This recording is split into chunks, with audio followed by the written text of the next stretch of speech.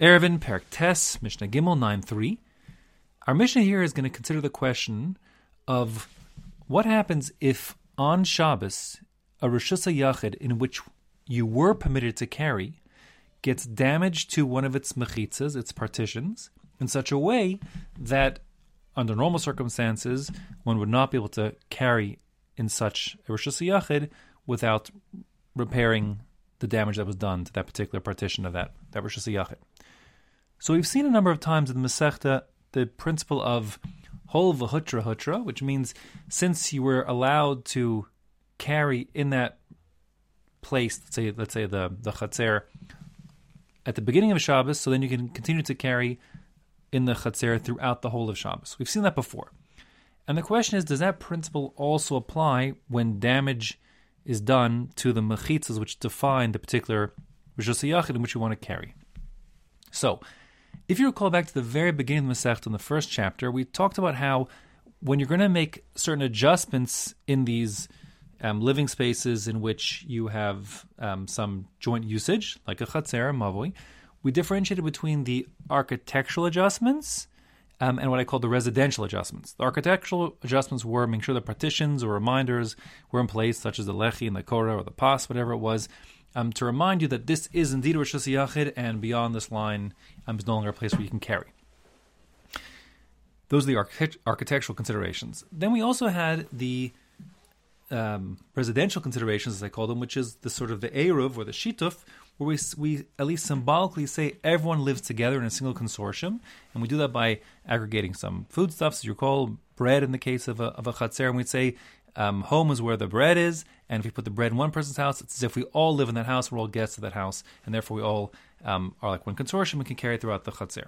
Now, for sure, everyone agrees the principle of hol v'hutra hutra, once you're allowed to carry on Shabbos, you can carry throughout the whole of Shabbos, applies to the Eruv component, meaning the food component. Because but because if you, at the beginning of Shabbos, have the basket with the bread inside, and by the end of Shabbos or middle of Shabbos, you've consumed all the bread, you still can carry in that chatzer throughout the whole of Shabbos, even though there's no bread left.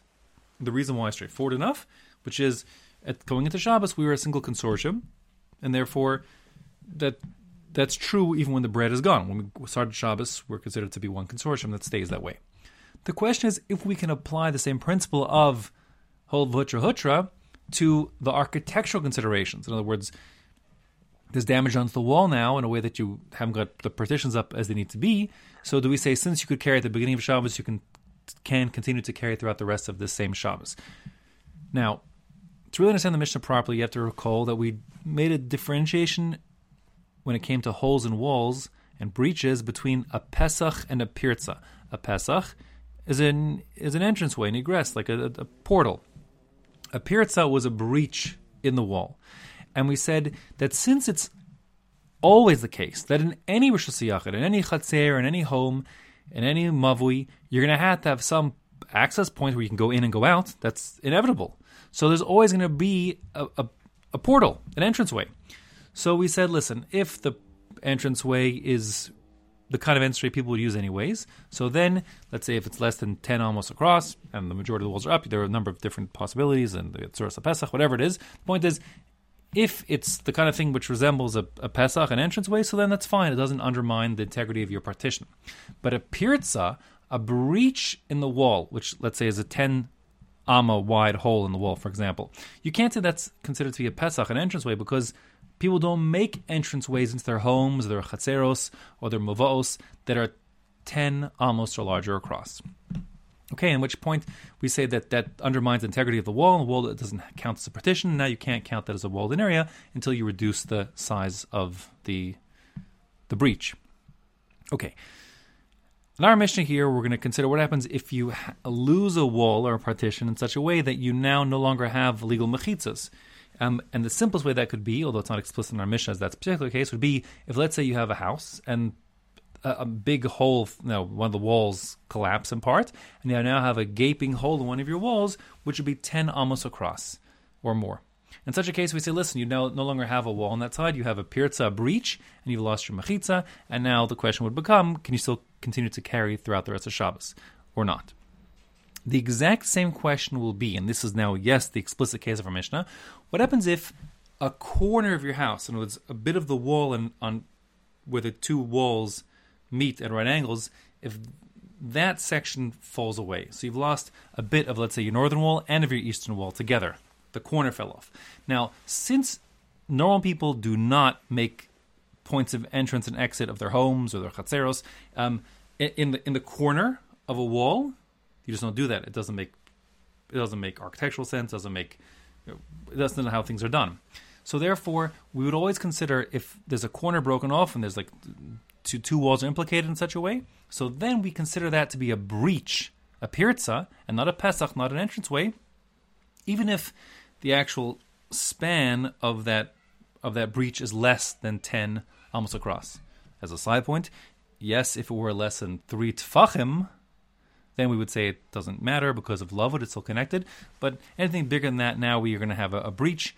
And the question is, now that your mechitza, your petition's been breached, may you carry inside that home or that chatzer, etc., while for the rest of that Shabbos or not. So that's the question.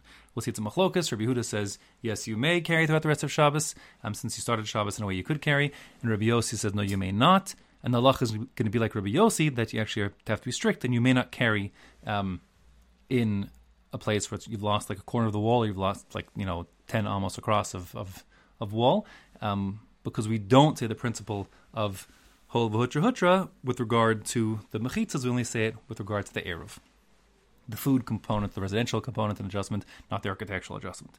Okay, so that's the Mishnah in a nutshell. Here, let's see the details inside. The Mishnah says, Chatzer shenifratza l'rishus harabim, mishtei ruchoseha.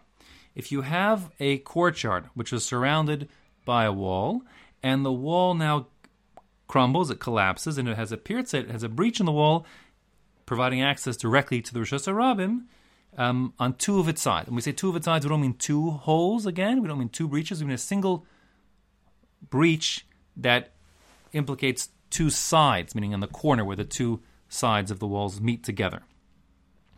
Now, since that's not the way people do normally make entrances into their chatzero, so now this is a pirza which would totally undermine the status of the chatzer for next Shabbos for sure. The question is, may still carry in the chatzer for the rest of this Shabbos, since this is happening on Shabbos.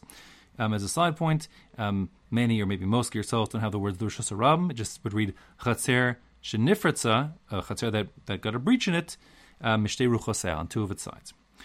So the question is, can you carry? V'chein, and similarly the question would apply a bias if you have a house, a home, which has four walls, let's say, Shenifratz Mishtei Ruchosav, that breaks on the corner of the house, so that, again, two of the walls where they meet are breached. Can you carry in such a place? Now, on this point, so there's an important side point here. The Gemara speaks out how the Gemara speaks out how we say, or we wants to know why we don't say the principle of pi tikra yored v'sosam. Why don't we say that since you still have if you have a roof? So why wouldn't you say then that the principle of pi tikra, the edge of the roof, is yored, it goes down v'sosam and close off, that the edge of the roof on either side still functions as a legal partition that would make the home one which one could carry. And that is normally true. If you have a home that's open, let's say you have just three walls in your house and a roof on top of that, everything beneath the roof is all rishus yachad. It's not a problem. So the question is, why wouldn't that be the case over here? So the way that the Bartanura learns it, like Tosfos, is we're talking about a scenario where not just the corner of your house where the two walls are crumbled and fell away, but also the roof above that area also fell away. And that being the case, you of course can't say pitikr yod v'sosam because there's no roof overhead anymore to seal things off. That's the Bartanura and Tosfos learn. Rashi learns a little differently. Rashi learns, and it's kind of interesting because the words that the Gemara says are v'karuyu bal achson. It describes the case as the roof is at an angle.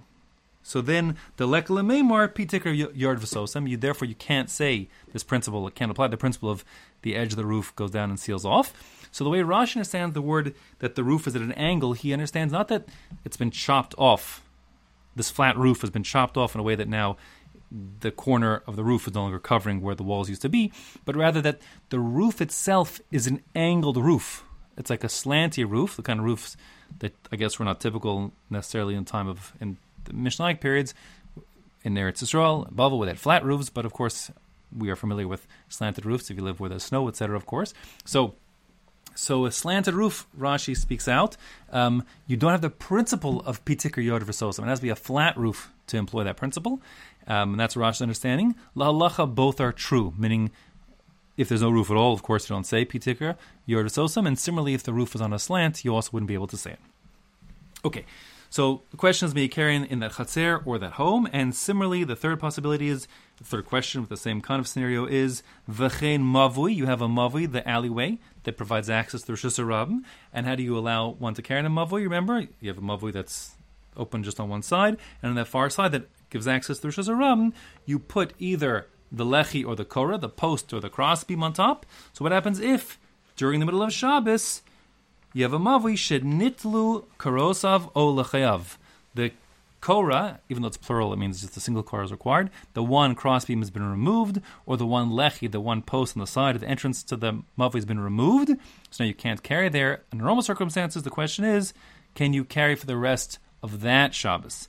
And Tanakam Rabbi Yehuda says, mutarin ba'oso Shabbos. Yes, you may. On that Shabbos, where the wall fell down to your chatzer, or to your home, or the korah lechi was removed from your mavui, even though that's no good for future Shabbos, is this Shabbos, since whole v'hutra, since we started out in a way that's permitted, the rest of Shabbos, this Shabbos you can carry.